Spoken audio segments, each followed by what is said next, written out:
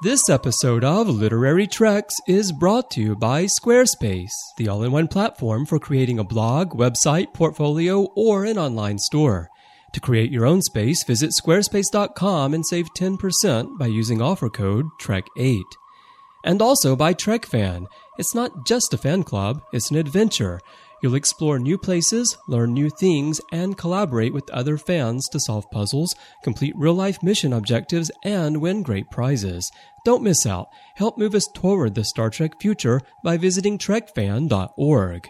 Plus, if you'd like to support our programming personally, visit trek.fm/donate to get our new alien badges and art prints, featuring original illustration by Tobuushi. Hey everyone, I'm Rod Roddenberry, and you're listening to Trek FM.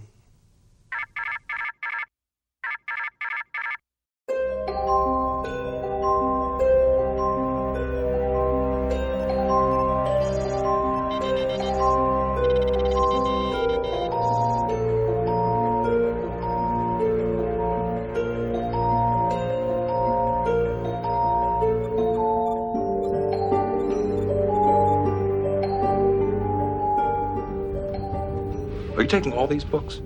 I thought I'd take some light reading. Guess I got bored. Welcome everyone to another episode of Literary Treks, our dedicated Star Trek books and comics show. I'm Christopher Jones, and with me once again, as he is every week, is my esteemed co-host from down there in Texas. It's Matthew Rushing. Hey Matthew, is it as hot in Texas as it is in Tokyo today? Well, Chris, let's see. Let me tell you a little story. I needed to mow the yard, and so I came home the other day. It was Monday, and it was probably 102 outside. I know it's not going to get any cooler anytime soon, so I decided, okay, I'm going to mow the yard. I'm going to get through it.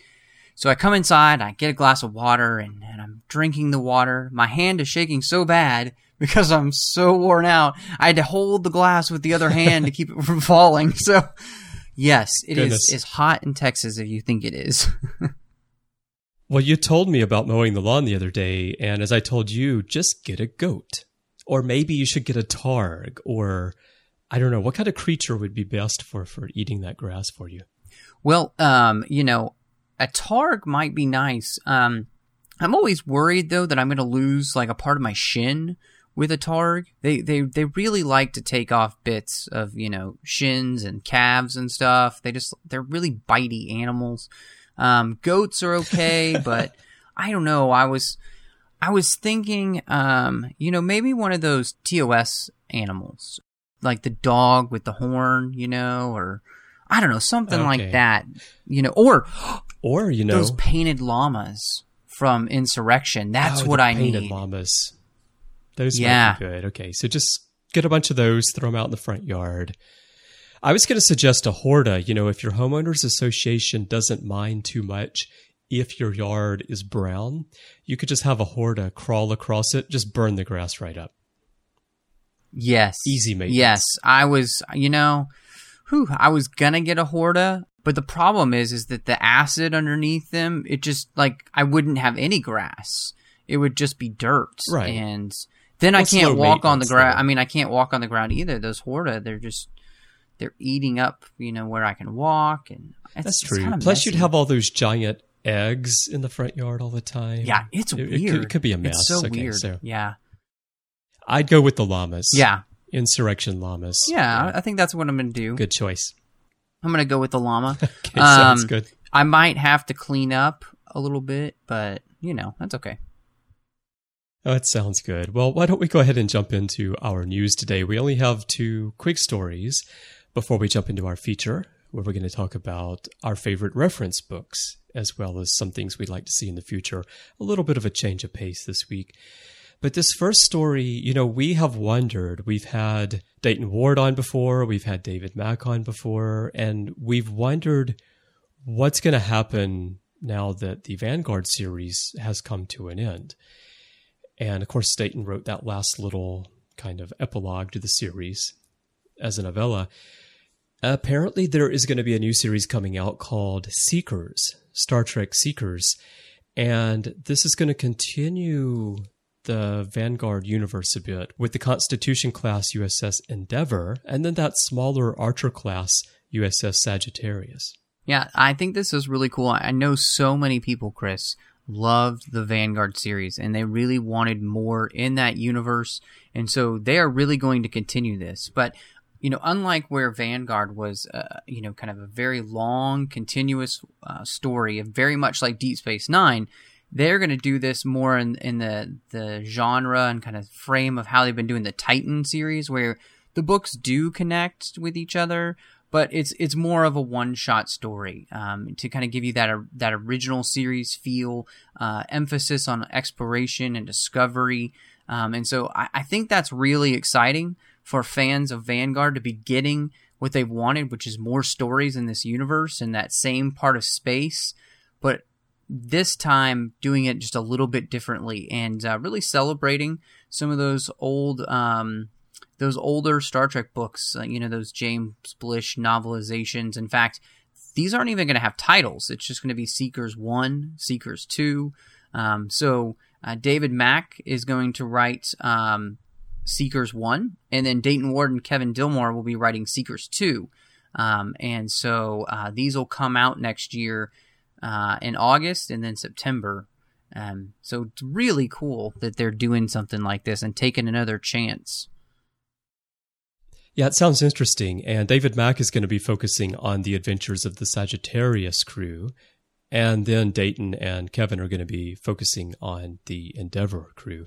And apparently, as I understand it, the idea of Seekers kind of originated a couple of years ago with Rob Caswell, who did new covers for those James Blish novels that you mentioned. And I remember seeing in the bookstore many times over the years the old James Blish novelizations and those covers, with the big digit in the center, and he did some new covers and also did some mock-ups of the covers for an imagined TOS series that would be called The Seekers. Right.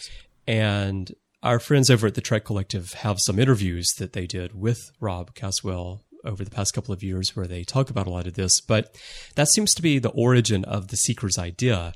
And then David and Dayton and Kevin are picking that up and they're moving forward with it and actually making it a real series.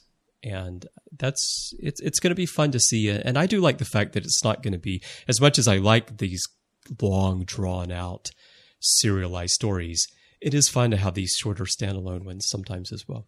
Yeah, definitely. And there's nothing wrong, I think, at all with having to read each of the books in the series. But I think this will be fun because they're talking about they'll be able to do team up novels. They'll have both ships in the same novel and that kind of stuff, and they kind of come together and go back out their separate ways. So feeling very much kind of like what a real Starfleet would be like. It's not just one ship all the time. You would have plenty of times where you'd have to work with another ship. And so, I don't know. I think this is a great idea. I can't wait to kind of get into it and see what these writers, who are all fantastic, do with this series. So it looks like good stuff to me. Yeah, so the first book is slated for an August release. And is that August of this year or August of next year? That is going to be August of next year. And then it'll be September of next year. So, Chris, as we were talking about last week with all of the different books that are going to be coming out next year, we already know about with Voyager. This year is ending with The Fall. There's some TOS books next year. And now seeing that there's going to be a totally new series, yes, set in the TOS universe, but not with, Kirk and that crew. So, Pocket really giving us some variety next year. I'm very thankful for that. Yeah, that's really, really good to see.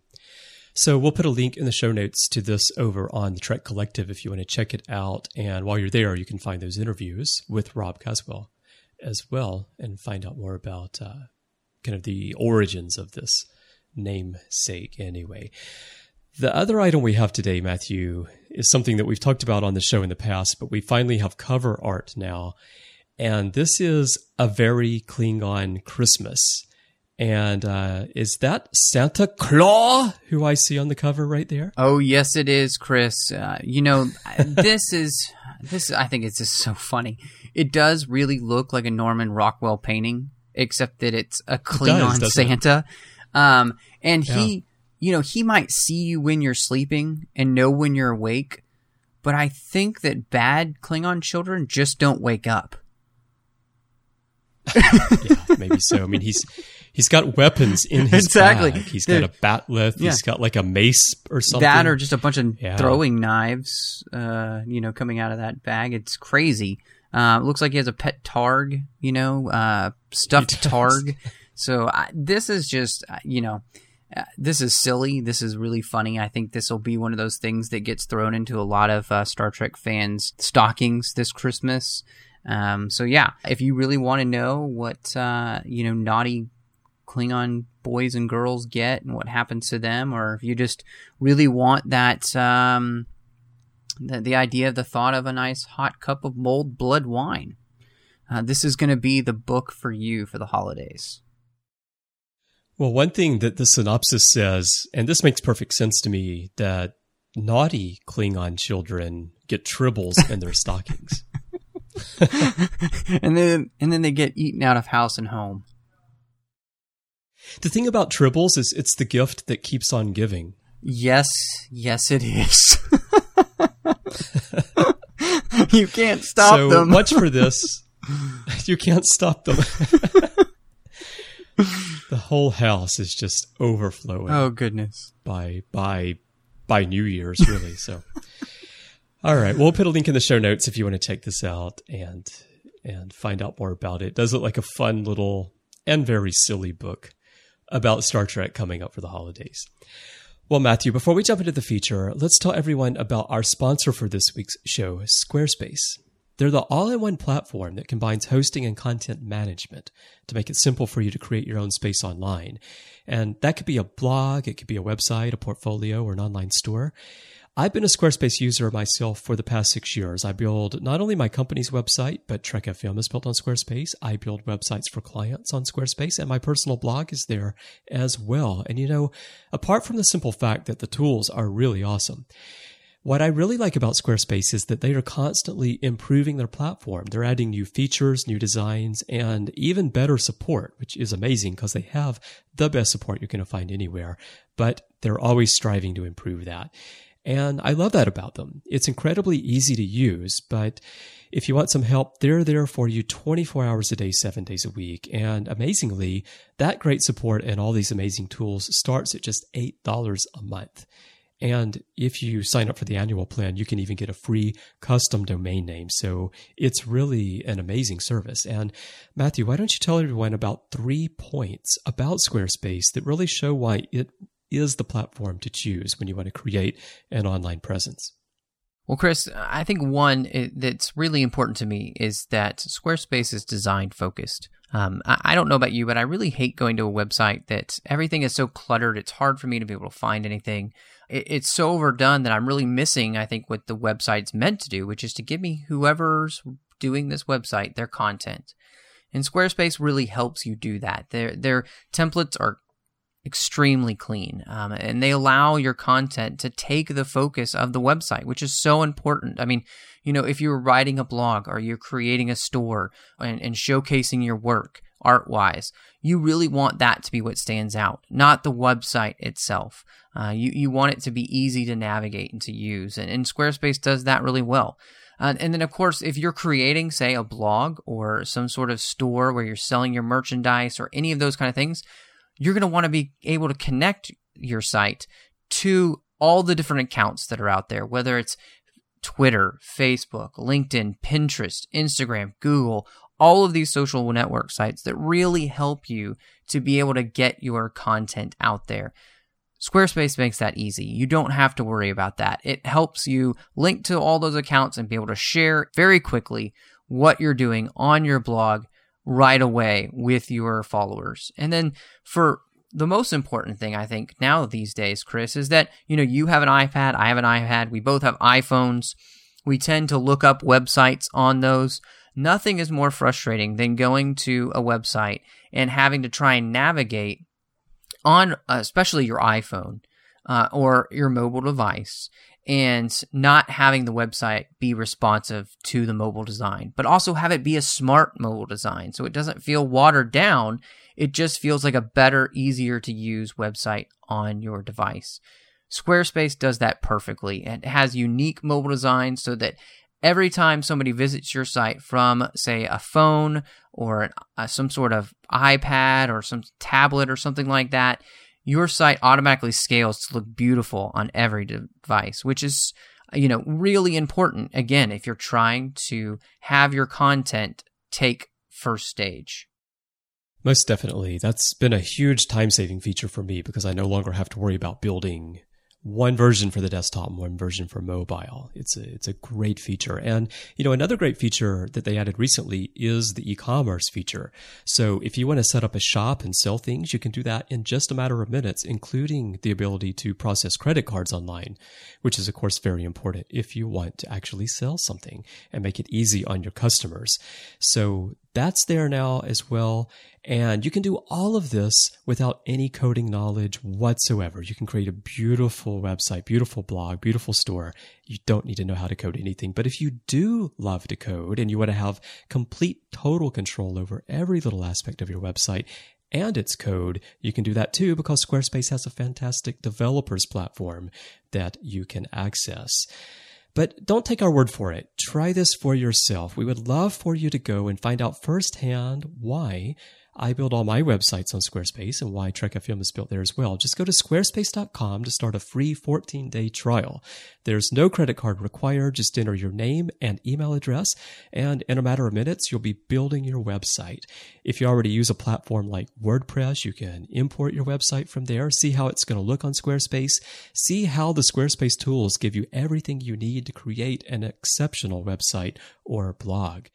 Then when you decide to sign up, and I know you're going to want to, make sure to use our offer code TREK8 to get 10% off your lifetime purchase on new accounts. And as I mentioned at the beginning, if you choose the annual option, you'll also receive a free domain registration. So visit squarespace.com and use offer code TREK8. And we thank Squarespace for their support of Trek FM. And we thank you for supporting Squarespace, and that helps us bring this programming to you every week. Well, today, Chris and I are going to be doing something a little bit different. We had been thinking about what we would bring you. We've done comics. We've done a lot of books. We've talked a little bit sometimes about nonfiction books. And so this week, we're going to be talking about our favorite nonfiction Star Trek books, which, Chris, can you have a nonfiction book that, has something to do with a fictional universe? Well, I don't know. I mean, we're not talking about a fictional universe here. We're talking about Star Trek, Matthew. It's our future. Oh, yes. It's just the history of the future. I forgot. My bad. Yes. And also, Matthew, joining us today, we have Trek FM's feature writer, Phillip Gilfus, who is slightly into TNG. And, he might have some notes for us here about any reference books about Admiral uniform modding, as he's an expert on the bad admirals of the Next Generation. Yes, that's Badmirals TM, Chris. That's right. I do want to collect some Latinum for each reference that's made in the future to that. Copyright Phillip, slightly into GNG. That's right. That's right. And you'll get one shard for each time, one shard of gold press Latinum each time someone mentions Badmirals on Twitter. Goodness, we're being stingy with the Latinum tonight, Chris. Well, that's how it works. That's how Sent You a DM works for me on Twitter. I get one shard each time someone says Sent You a DM. Apparently, I haven't sent you enough DMs this year so that you could make it to Star Trek Las Vegas. I'm sorry about that. Yeah, people just kind of stopped announcing that they've sent DMs to people. I don't know why. Maybe we're just getting used to the fact that we have DMs. Maybe so. People figured out how to access it.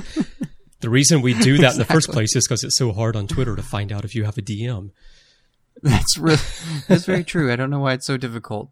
Well, anyway, this week, talking about Chris, I thought it would be fun if we kind of picked 3 Star Trek nonfiction books that we really liked, and kind of just why, and we could talk in a round. And so, since we have our guest Phillip this week, I thought we'd let him go first. Sure, thanks, Matt. When I was creating my list of reference books, my first one, I suppose, is technically not a book. It is the Star Trek: The Next Generation Blueprints by Rick Sternbach. So comes in book form, but you open it and then it's blueprints. So I don't know if that's technically a book, but anyway, it's blueprints of the Enterprise D, and it's several. I think off the top of my head, 5, 6, or 7 just sheets of blueprints. The fore section, the aft section, ventral, every angle you could possibly look at the Galaxy class ship, and it's just one of those things where you can just take them out and throw them on a table or throw them on the floor and just get down there and go over the blueprints and kind of take a mental journey through the Enterprise D right there. It's funny you mentioned those, Phillip, because I actually thought about putting those on my list. I had them as well. I still do. They're rolled up because they've all been laminated, and I had them on my wall when I was growing up, so I could just flip through them like a big flip chart, and they really are pretty incredible. I thought about trying to build my own, but I mean, trying to scrap up enough titanium right now, I could only build a 4-meter cockpit. So it's those are really cool though, really well done. I loved when those came out. Now, Phillip, do you have these spread out? So, like in your workshop, are you trying to actually recreate a life-size replica of the Enterprise D? And what do your neighbors think about that? Well, I got these blueprints in a brief trip I took to the 24th century, and basically I try to invent something once a year and have it come out and make a little money.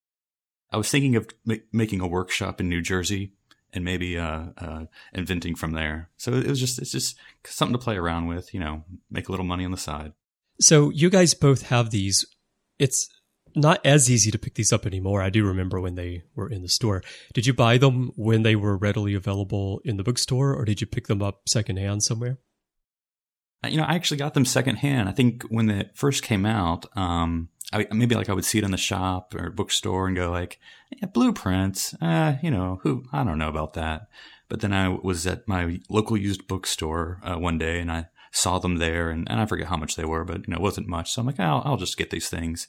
And then like I said, you open them up and maybe it just takes a person who's just a little bit into the next generation like myself to open up those blueprints, and it's just falling in love all over again, because it's really nothing new for anyone who's watched Next Generation, and where the phaser array is, where the warp core is, but still just to look at that up close and personal and try to imagine where the turbo lift goes, and you can sort of trek out there and in the privacy of your own room. Yeah, I think I got them. I think somebody actually gave them to me as a gift, really, if I remember correctly. It was a long time ago. But yeah, I had my mom get them laminated for me because, it's so much cooler that way. And then they would never get, bent or, really badly or whatnot. And I still have them. So it's pretty awesome. I really do like them. I don't have anywhere to put them right now. But maybe someday, if I have an office or something, I'll have a new place to put them. Or, if I have my own garage one day, I'll hang them up out there, so I can really start working on my Bassard collectors. I figured I'm going to start easy as I build my Galaxy class. Well, that's how you go green. Instead of a compost pile, you just put the Bassard collector out there. Yeah, exactly. Chris, why don't you tell us what your first pick would be for reference book or autobiography? Which one have you chosen? Oh, autobiography. Yeah, I really love the autobiography of Robin Leffler. It's one of my favorite books. I read it every night before bedtime. And no, actually, Isn't that just Robin Leffler's Laws to Awesome? I think it is. Now, I'm going to keep the theme going here with the Star Trek Deep Space Nine technical manual. And excellent. I really like this one because Deep Space Nine, it's so large and it has that mishmash of Cardassian technology and Starfleet technology, and then you've got some Bajoran technology there as well. And this book, it does a great job, has beautiful illustrations, beautiful, a lot of three-dimensional cutaways as well, where you can see various parts of the station, as well as information about the various kinds of ships that are unique to Deep Space Nine. And it does a great job of really digging into those and explaining the background and explaining how they work and all in a pretty clear way, in a concise way. It's not a super thick book. It's only about 179 pages, I believe, 180 pages, but beautifully done. And, if you're a Niner and you don't have this book, you need to find a way to pick it up. I had to kind of dig around for it when I got mine. I couldn't easily buy one from Amazon or anywhere. So I went and kind of looked for third-party buying options, managed to get my hands on a copy. Now, is the reason that it's so short, is it just the pages of stuff that Chief O'Brien actually fixed? And that, once he fixes the rest of the station, you'll get like the bigger size technical manual. Maybe, interestingly, at the end of every paragraph or every section describing technology, they all end the same way. They all say, if all else fails, kick it. the classic. That or tell the computer you're going to have a talk with it when you're done. Because, I love that book, though, Chris. It's funny that you mentioned that, just having a hard time finding one, because about 3 or 4 months ago, a friend of mine was just going through their old books or whatnot, and they had a few Trek books, and one of them was the Deep Space Nine technical manual, and he kept sending me texts like, do you want this book? Yes. Do you want this one? Yes. Do you want this one? He's like, I'm just going to give them all to you. I don't need to text them all to you. So one of them was the technical manual, and I was looking through it. I was remembering when it had first come out, and it really is a beautiful book. The illustrations in there are really incredible, and it goes into a lot of detail about how things work on Deep Space Nine, which I thought was really cool. Because of the fact is it, like you said, it's not all Starfleet. It's mostly Cardassian with a bunch of other stuff kind of thrown into the mix, and you have this nice melting pot, and figuring out how it all works together is a lot of fun. Yeah, it's definitely a great book, and that's also Rick Sternbach keeping the theme going here, along with Doug Drexler and Herman Zimmerman, who put this book together. Now, is there an appendix about how to get rid of Cardassian voles? Sort of pest control suggestions? I think there might be, including also guidelines and rules about holding vole fighting championships. I think those are written by Quark. And if you look closely, there's Quark's Guide to Women, Dabo Girls at the end as well. So it's really, it's an informative read. That's right. If you want to know how to live on Deep Space Nine, this is the book. That's right. It's the only Star Trek reference book I've ever seen that actually has a Centerfold Pullout. And it's not a starship or something like that. It's just Lita the Dabo girl. It's like a complimentary Dabo chip. So what about you, Matthew? What's first on your list? Mine is actually, and we've talked a little bit about this before, but the Deep Space Nine companion, and I don't think that there is a better reference book out there for the show, for one of the shows. Definitely not. Just them being able to write while being on set, all the interviews that they got with the writers, the actors, is just incredible. The in-depth look at each episode and the background to each episode, the different versions of each episode that they had worked through. And there's so much information in there. If you read from cover to cover this book, which is a big book, you will know pretty much everything there is to know about Deep Space Nine. And this book is, you said it's a big book. This book is like 718 pages. It's a huge book. Yeah, it really is. And the it's very, very well done. It lays out each season for you. Each episode then is given a full treatment, not just a rehash of what happened in the episode, but then a very long bit at the end about everything that went into making that episode, all the background information for making that episode, ideas they had for things they didn't do in the episode, commentary by the writers, the directors, the actors about that episode. I mean, it is so in depth. If you love Star Trek in general, you're a Deep Space Nine fan, or you're just wanting to know more about DS9, this really is the place to go. If you don't have this, I would say you need to get this as a fan, because it's just fantastic. Yeah, this is probably my favorite of all the Star Trek reference books because of all the reasons that you just outlined. And they give a really nice season overview as well at the beginning of each season.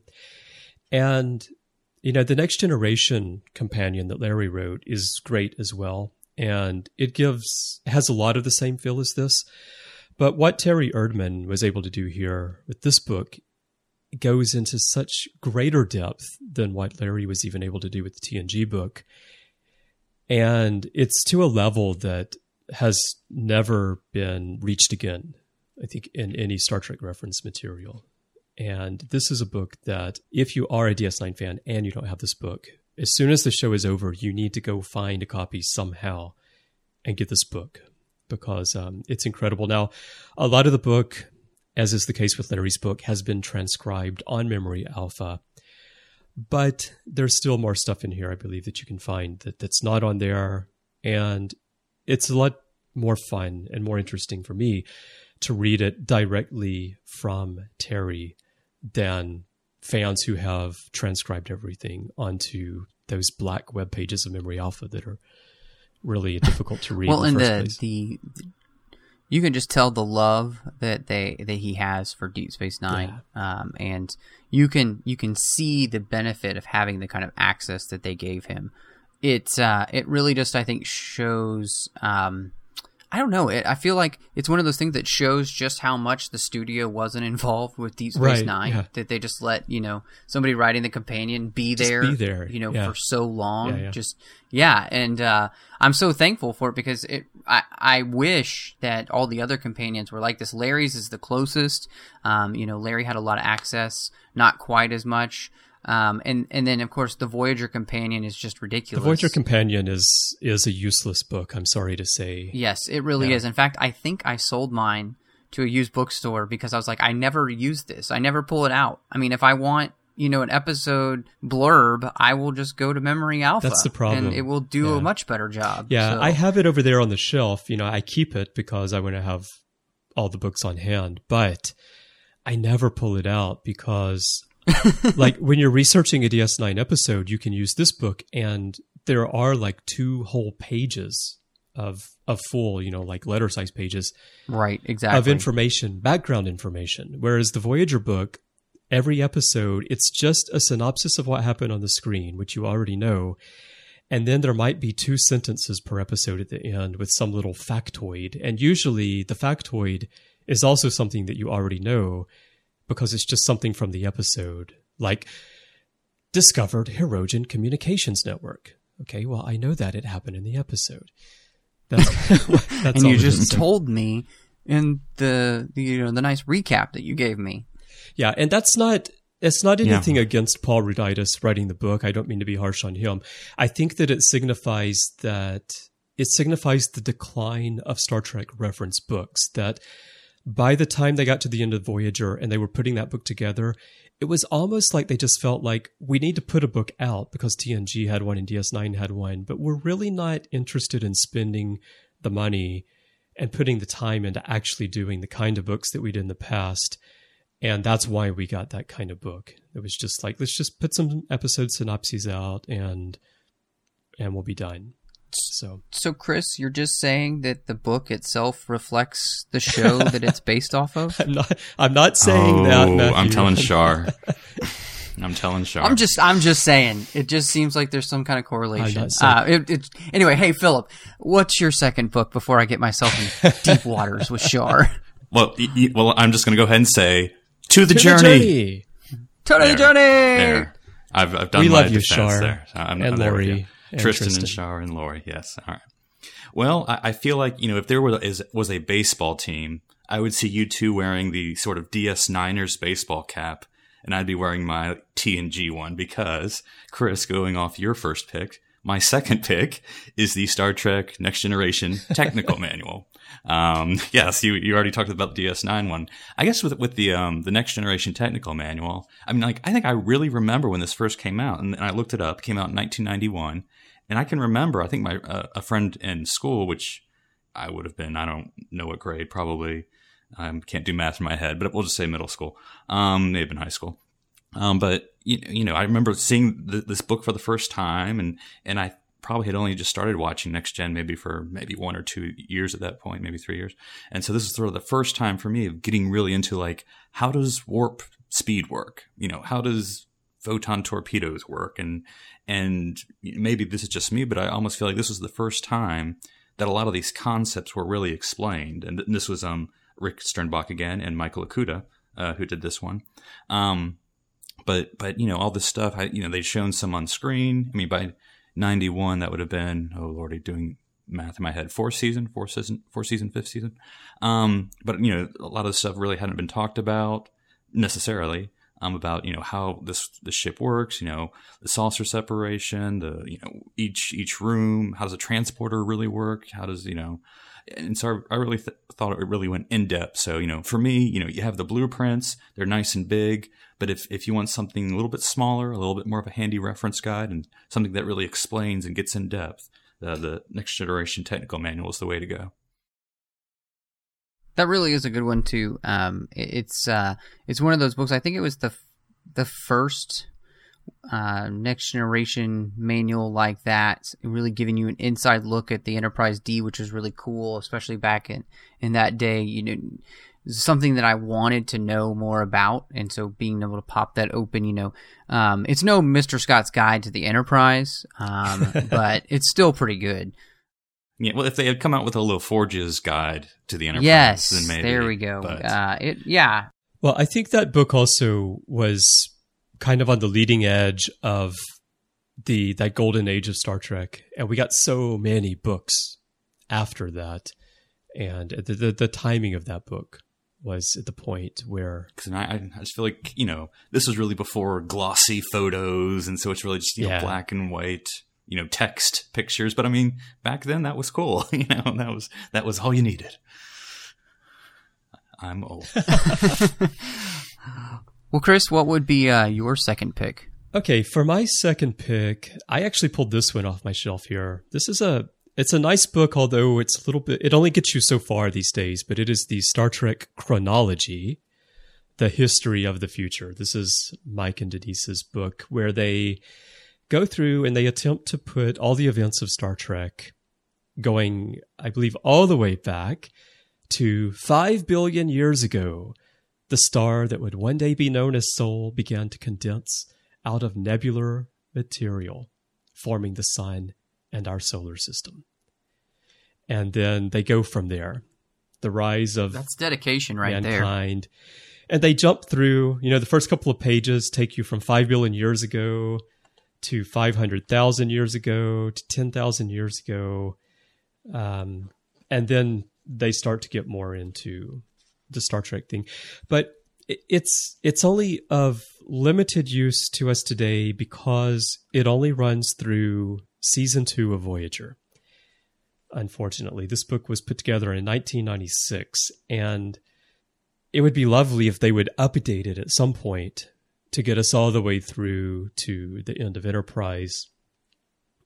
But and who knows, maybe they can incorporate some of the literary universe as well for us too. That would be nice, and get us through all the novels that have continued the stories. But at least if you want to try to watch Star Trek in order of how the events fall on the Star Trek timeline, which means you have to mix the different series together as you get into TNG, DS9, and Voyager, this book is very useful because the way that they have laid everything out here is they go episode by episode, but they mix the series so that it all falls chronologically within the Star Trek universe.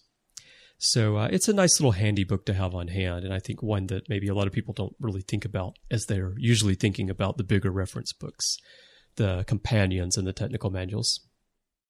definitely really handy, Chris, too, when you're if you're trying to do that kind of rewatch with the Next Generation, Right, exactly. Deep Space Nine, and Voyager, and how they all mix together. And so I think that's actually really helpful. Even though it only goes through the second season of Voyager, it's helpful specifically for that time period when all those theories were kind of running together there. Yeah, that's the time that had the most overlap is covered fairly well Right. here. Yeah. Yeah, I think that the challenge of that book, 'cause I wrote that down sort of in a different list I had of reference books.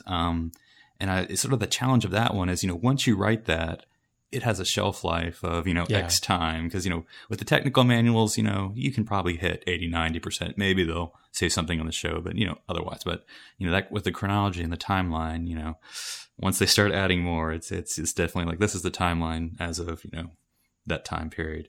Though I do have a question for you, Chris. When you're first going through those pages to those early events, do you hear some music in the background? It's been a long time. As you flip through the different events, as the ships get more advanced and more advanced.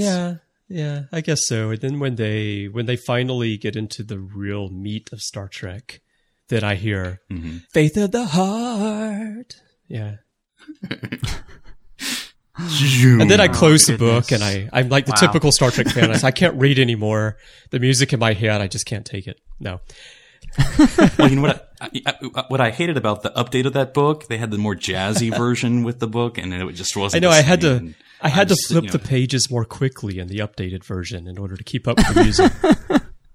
I had to go in time. No, seriously, Philip. I actually now. Where My Heart Will Take Me, it's not a song that I want to throw into iTunes or Spotify and actually just listen to the song along with the rest of my music. But I actually do like the song as the theme to Enterprise. I think that it captures the spirit of that show very, very well. And for fans who don't like it, I tell them turn the volume down until the song ends because... Or, there's this wonderful thing. It's called a remote, and you just hit the button to go to next, and it goes to the next chapter. You don't even have to watch the song. Just saying. Well, I mean, for your DS9ers, I mean, there was, I think, probably a somewhat of a stink when DS9 started. They're like, where's the space, the final frontier, and what's this?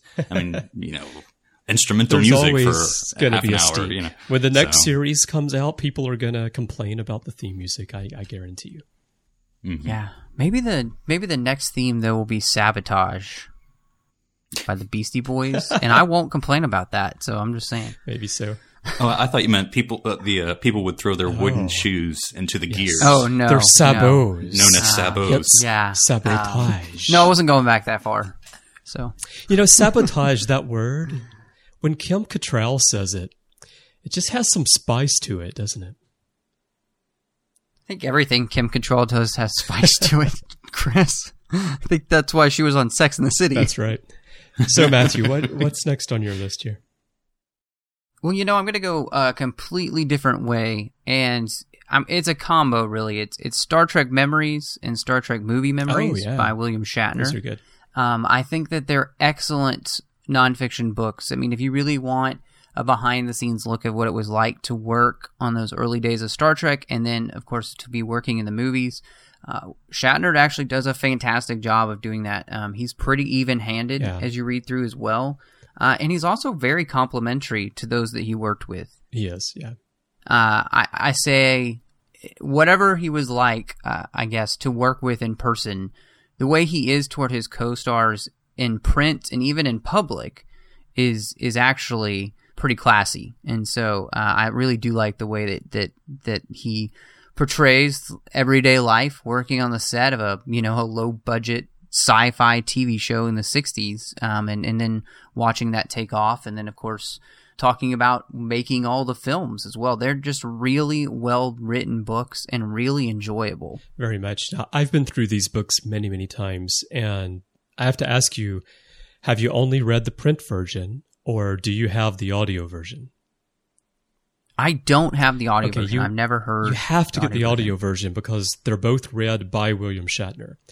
Oh, and yeah, that would as be good as the print versions are, actually hearing it in his own voice with his own flair really enhances that already great material. Yeah, I mean, I think the thing I remember about those books, and that maybe this is just my personal memory, I mean, reading those books is sort of when I was first getting into Star Trek. And, I think my evolution was, I think I saw the original movies, then I saw like an episode 2 of TOS, and then I finally started watching Next Generation.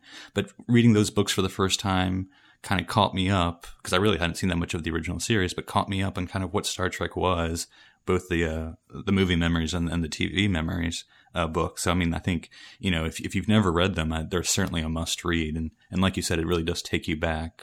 There's certainly a lot of books from that original series cast. I think each member has a book now, but I think that really does, like, if you're, I don't know if people listening to this maybe haven't seen all of the original series, but if you haven't, it's a great gateway book to kind of give more information about what was going on and what it was like working on the series and then the original movies. Most definitely. Well, Philip, for your third and final pick, what would that be? It is not a Next Generation. No, I'm shocked. But Next Generation is in it. This is going to be old school, I suppose, but the Star Trek Encyclopedia. Nice. Yeah. Which was I was trying to look up, because I vividly remember having the first Star Trek Encyclopedia, and then them coming out with the new version that I was like, I need to buy it, and it took me forever to buy the new one and then get rid of the old one. But the newest one, quote unquote newest one, came out in 1999, and it was by Michael Okuda. But I mean, to this day, there's Memory Alpha, of course, and there's Wikipedia, but I go to that encyclopedia first. If I'm really looking for something up, maybe it's just my, old fogey ways of preferring paper to the website. But, it's great. I'd say 90 to 95% of the time, whatever I'm looking for, I'll find in there. And, Enterprise and certainly JJ stuff's not in there, but I think it went through this is off the top of my head. I think it went through mid to late Voyager. Well, it was 1999. So, but it's a great resource. Lots of photos, because the way they did the update was, sort of the information they updated, they kind of put in a supplemental section. So, if you can't find it in that front part, you have to look in the back part. Do you like that? Because I don't like the way that they did that in the updated version. I think they should have mixed it all in with the rest of the book, because I'll go to the main section and I'll be looking for something and I won't find it. And I'll go, okay, well, it's not there. And then I'll think, oh, wait a minute, there's that supplemental at the back. Let me go look there. And then I'll look there, and then it will be there. Well, it's irritating, but having, being a TNGer, I know if you can't find it in the captain's log, you look in the captain's log supplemental.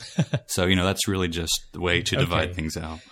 This book, for me, like you said, I mean, it's a great book. It's probably the most classic book when people think of Star Trek reference books.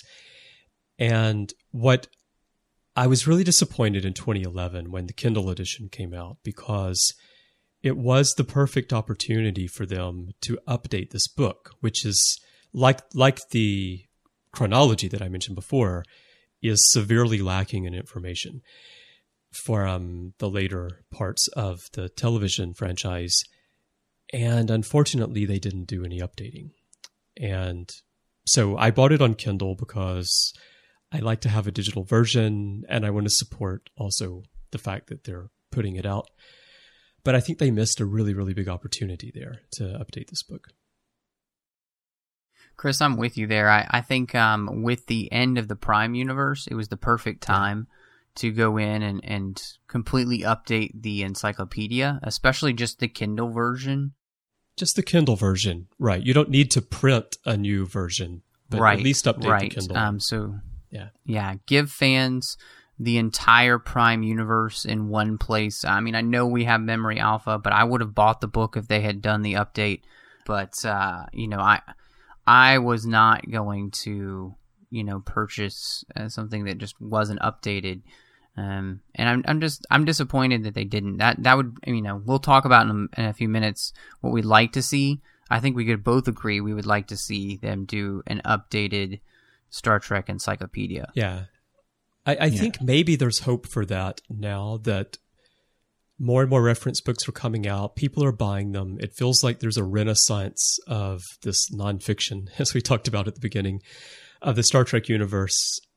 So maybe now they're a little bit more willing to spend the resources, to spend the financial resources that are necessary in order to update it, because it would be a huge, huge task. And in a way, I can understand why they didn't update it. But, I think Mike and Denise would be game for doing it if the studio wanted to pay them the money to actually do the work. And so hopefully we'll get one, because at some point we really, really need one. It's a shame that this franchise just kind of falls off the map about 2/3 of the way through, 3/4 of the way through, the way that it does. Yeah, and like you said, Chris, there's a definite renaissance going on, because I feel kind of bad, because I think all the books on my list are probably out of print. You can probably only find it on eBay or Amazon. But but I having been to the bookstore recently, there's I say a bunch, 2 to 3 good reference books just coming out. I don't have my note in front of me, but there's a new I think it's a Michael Okuda book, a new Enterprise D book. That's Michael Denise's book, where it's it's a book, and then a DVD or a DVD CD comes with it, so you can actually do it on your computer. So I mean, there's stuff still coming out, thankfully. So like you said, I hope this is kind of allows them to update the information, because I want that Prime Universe Encyclopedia, in hardback form, so I can pull it out and, yell at that person who's only seen the JJ movie. This is what you're missing. This is what you're throw missing. It at them and it knocks them to the floor. There's more than 4 hours of content in Star Trek. Yeah. Vulcan lasted past the 23rd century. Are you the guy who holds up the the JJ movie in the Walmart or whatever, and it's a fake?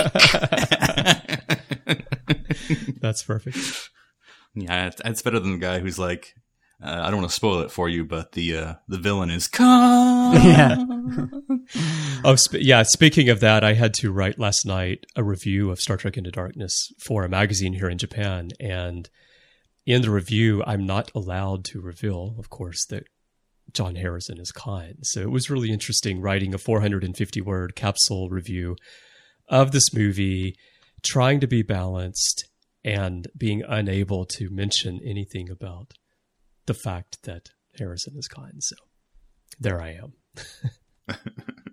Well, Chris, what would be your final choice here in this really good list, I think, so far? Okay, well, I'm going. My actual third choice was the Deep Space Nine Companion. Not third in order of preference, but just the third book, on my list that I didn't mention yet.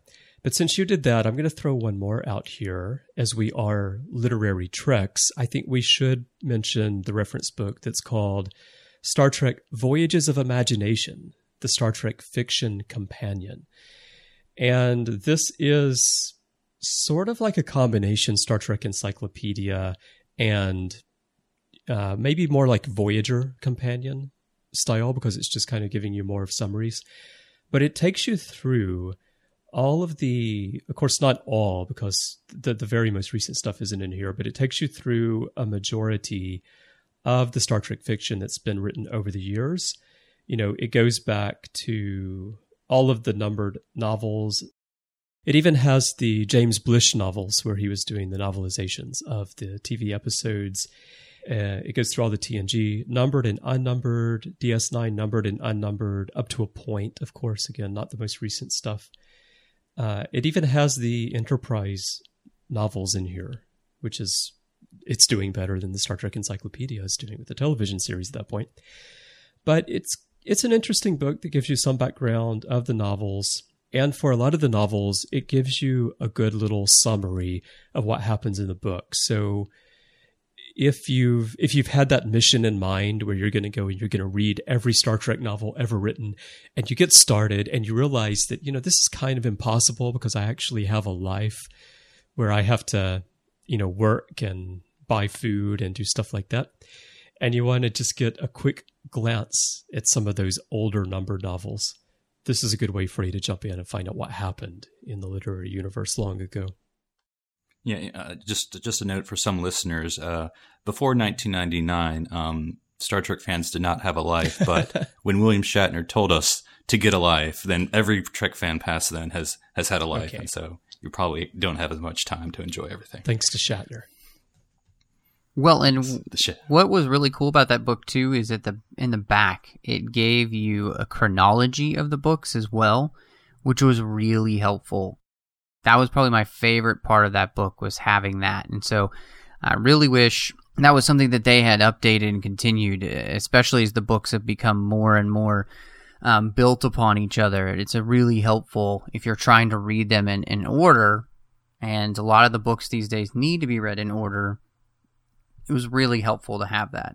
Right. And that chronology follows very closely to what Mike and Denise did in the Star Trek chronology. It starts with 5 billion years ago with Greg Cox's Q Continuum, Q Space, 4 billion years ago, 3.5 billion years ago with the novelization of All Good Things.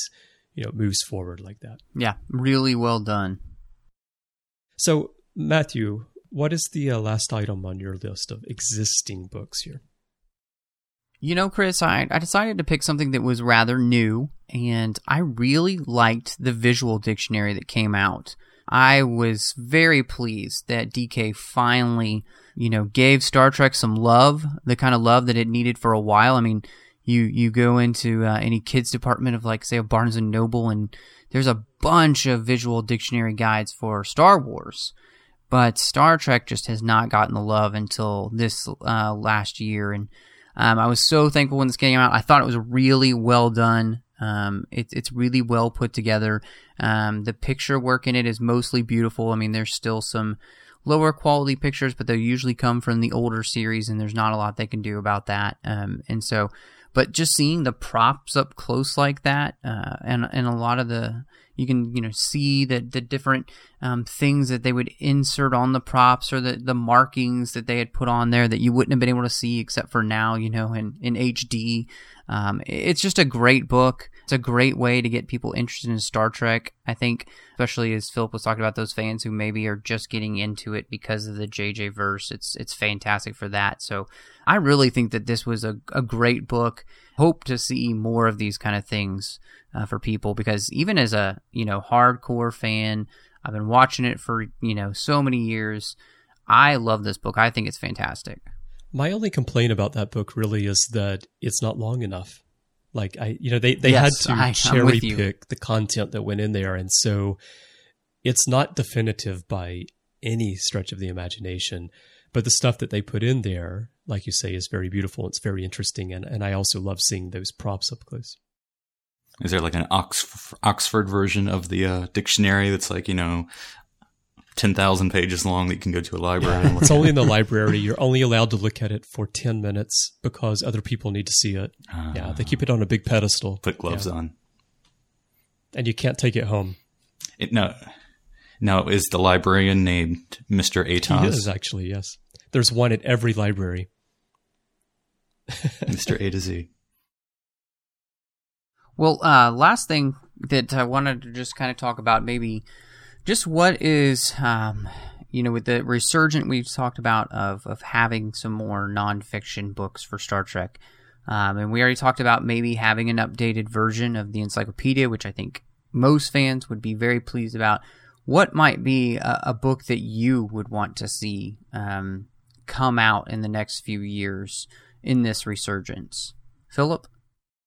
Yeah, I think, and maybe it just depends on how you appreciate Star Trek and maybe what kind of fandom you have. But one thing I've always liked about, Star Trek, all the series, and the way I kind of enjoyed in my mind is sort of like, what would it be like to sort of be in Starfleet, to be on the starship, to be on the space station.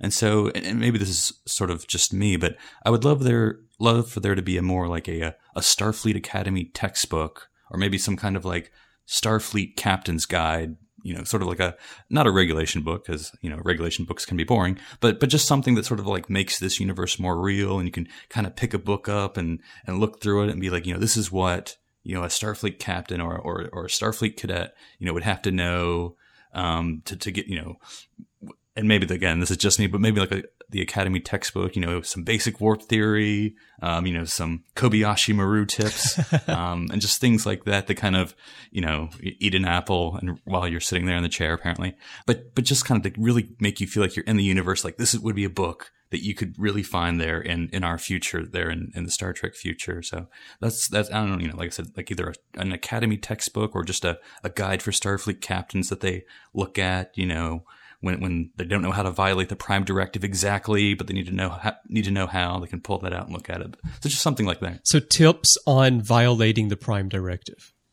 Well, they all do it. So, but it's how to explain that it's not really the Prime Directive. It's have to save this society to think for themselves, or there's a call for help, or we're locked in the Delta Quadrant. There's a bunch of excuses. It's like a magic 8-ball. Well, for me, it's good. The first book is going to be one that we talked about on the Ready Room this past week, and that's A Q's Guide to Romance. I think you'll really... All about how to woo Kathy? Yeah, how to woo Kathy. Yeah. How to dodge the monkey. Yeah. Now, I've already written the Data and Geordi love advice one, so you want a Q one? Yes. So it'll be a whole series. We're just going alphabetically. Exactly. So I think that'd be a good one. All right. Another one I'd like to see, of course, would be Kirk's favorite pickup lines. I think that would be a nice one to have. Well, they do there have... is a Kirk's... Yeah, there's a Kirk's Guide to Women. Yeah. Oh. Yeah. I have That's right. Okay. Yeah. So that's covered already, I guess. I think they need to update it. Yeah. It needs to be updated. If you haven't been reading it, Chris, I mean... Oh, goodness. It needs to be updated to include all of Chris Pine's, Kirk's favorite pickup lines as well. That's true. That's what we need. How to get Two twins. Cadians, but on a serious note, apart from updating the encyclopedia, which I definitely want to see, I would really like to see, and I know we'll never get this, but I would like to see a proper Enterprise companion that provides the kind of background information that the Deep Space Nine companion provides. Now, why do I need an Enterprise companion when I can just listen to Warp 5 podcast and listen to Kate and Chris explain everything I need to know about Enterprise? That's true. I mean, you're already having Brandon Braga on, and Dave Rossi. Drexler. Yeah, I mean, just name dropping all over the place on that podcast over there. But I would love to see a book like that. I would also love to see the Voyager companion updated to be in line with the TNG and DS9 companion. But again, I know that we'll never see that either. So those are my dreams of the future that will never be fulfilled. I was thinking about this today, and I was having a hard time, because I already knew we were going to talk about the encyclopedia, and that's really what I'd like to see.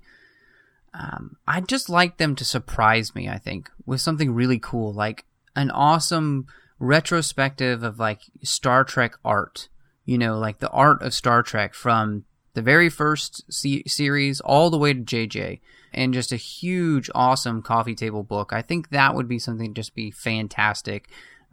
Because there's so much creativity that goes into these shows, from the original series all the way to the JJ verse. Even TrekCore and some of those other places have been putting on pictures of the behind the scenes work on Into Darkness, and you see all these things that have never made it on screen and aren't going to make it on screen.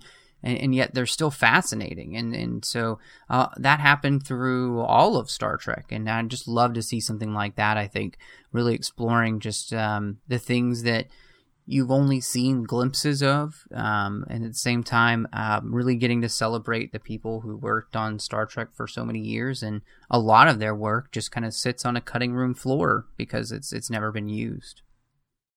Well, I mean, I think we can be hopeful that with the 50th anniversary, on the horizon there, that maybe they're sort of brainstorming right now and perhaps listening to this very podcast and maybe coming up with some a lot of retrospective stuff about the entire franchise and what it all means and how to really promote that during the 50th anniversary. Yeah, that would be very cool. That's, again, the reason that I buy the DVDs and the reason that I'm now buying the Blu-rays, even though I have all the DVDs, and even the reason why I buy these special sets, like the Star Trek Origins Blu-ray that's coming out, or the Fan Collective DVDs that had commentaries with creatives on some episodes that weren't available elsewhere. it's all because I'm really interested in that creative background. I mean, I'm a designer, I'm a creative myself, and I love hearing all that stuff. So anything they can do, I agree with you, Matthew, to give us more of that information and go back as far as you can. Go back to TOS, go back to TNG, and tell us everything you can possibly tell us about what went on in the creation of Star Trek. I would buy pretty much anything that they published in that vein. And everyone should always go back to TNG. Well, thanks, guys, for that. I think just getting to talk about some things we haven't talked a lot about has been a lot of fun, and hopefully the listeners will feel the same way. But Phillip, we really appreciate you joining us tonight. Tell everybody where they can find you.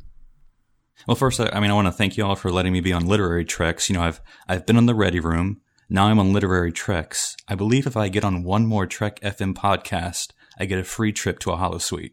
I believe that's how it works. But I'm mostly on Twitter. My name is NC Public Servant, like North Carolina, NC Public Servant, and I tweet about all things Trek. My tweets about my TNG rewatch or Trek in general and politics and government and all those wonderful things. Excellent. And of course, people can read your Star Trek feature articles on the Trek FM website as well. And we have some of them coming out now in audio form as well as part of the Captain's Log podcast. Great. Well, thanks again, Phillip, for joining us today. Thank you. Well, Matthew, that was very interesting talking to you and Phillip about those reference books. I'm glad we had Phillip on because we got that TNG flair that we may not have gotten quite as much if it was just the two of us. But this isn't the only thing that we've been talking about on the network this week. So here's a look at some other things that you may have missed elsewhere on Trek FM. Previously on Trek.fm, The Orb. The Dominion Wall. I think where we're left is that this helps move forward the character stories that Michael Piller talked about in that second season, that he wanted to do character-driven stories, and this war arc really helps do that. The Ready Room. The Hue and the Grey. Well, there's kind of two sides to his guide to romance, though, because while we do see his futile attempts with Catherine Janeway, there's also the interaction he has with the female Q, which I found to be much more interesting. Deck 8. STO Foundry, Alpha Flight. It's quite light. The main thing is you get to fly around, test your flying skills, and test your ability to withstand combat. I think we failed in that subject. But let's just ignore that. To the journey! Life on Voyager. Well, I'm just saying there was a certain, there was a time period when the Doctor was, like a Ken doll. So that's all I'm saying. I would not be a Ken doll. Let's put it that way. Commentary, Trek Stars. A stir of echoes. And it's almost like, in a lot of ways, it's kind of like the way Unbreakable is structured, where he completes his arc and there's still this thing left over. Warp 5. Inside Phlox's sickbay. Once Porthos had been immersed in that broth, it almost became like a master stock. Trek News and Views. Trip Tucker. Some of those people are going to be like Trip. Some of those people are going to be completely driven by and influenced by that childlike sense of, I just want to see what's out there. Literary Treks. Rise of the Federation, A Choice of Futures. Watching the, combined Starfleet with the Andorians, the Tellarites, the Vulcans who have mothballed their Starfleet, and the humans, putting that all together, it was really interesting. And how do we decide what we're going to be? How are we going to display ourselves to the rest of the galaxy?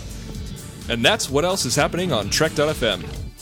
So check out those shows. We have new Star Trek talk for you every day of the week. Some days we even have 2 shows for you, and you'll find them on iTunes, Stitcher, TuneIn, Windows Phone, Zune, Xbox, pretty much everywhere you can think of to find us. We're there. You can even stream from the website or download files directly from there.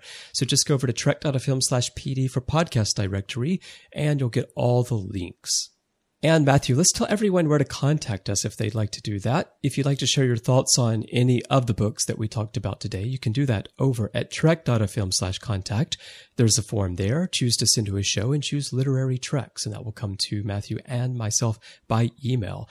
If you'd like to send us a voicemail, it's very easy to do that as well. Look on any page on the website. You'll see a tab down the right-hand side. Click on that. A box will appear, and you can use your webcam's microphone to record a message for us and upload it to us as an MP3 file right there from the website. If you'd like to join in a bigger conversation with other listeners, go to trek.fm/forums.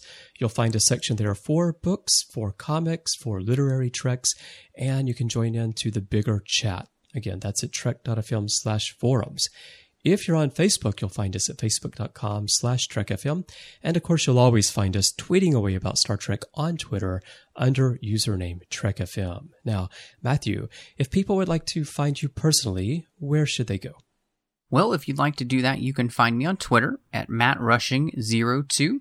I am also with you, Chris, on the Orb, where we talk about Deep Space Nine. So if you enjoyed our talk, where we were just kind of gushing over the companion, join us on the Orb, where we talk Deep Space Nine all the time. And then, of course, you can find me on my own personal blog at 42lifeinbetween.wordpress.com. Chris, now, when you're not being a naughty Klingon child, where can we find you? I swear you have spy cameras hidden in my house. It's like every show recently, you seem to know exactly what I've been doing since the last time we recorded. But yeah, when I'm not being naughty, I'm on Twitter. My username there is CBrianJones. That's the letter C and Brian with a Y. And you can find me pretty much everywhere in social media under that username. And also, like you, Matthew, I have my own website, and that's cbrianjones.com. So very easy to find. And I have stuff there that's non-Trek. Believe it or not, I actually do have interests that extend beyond the world of Star Trek. So you can check that out.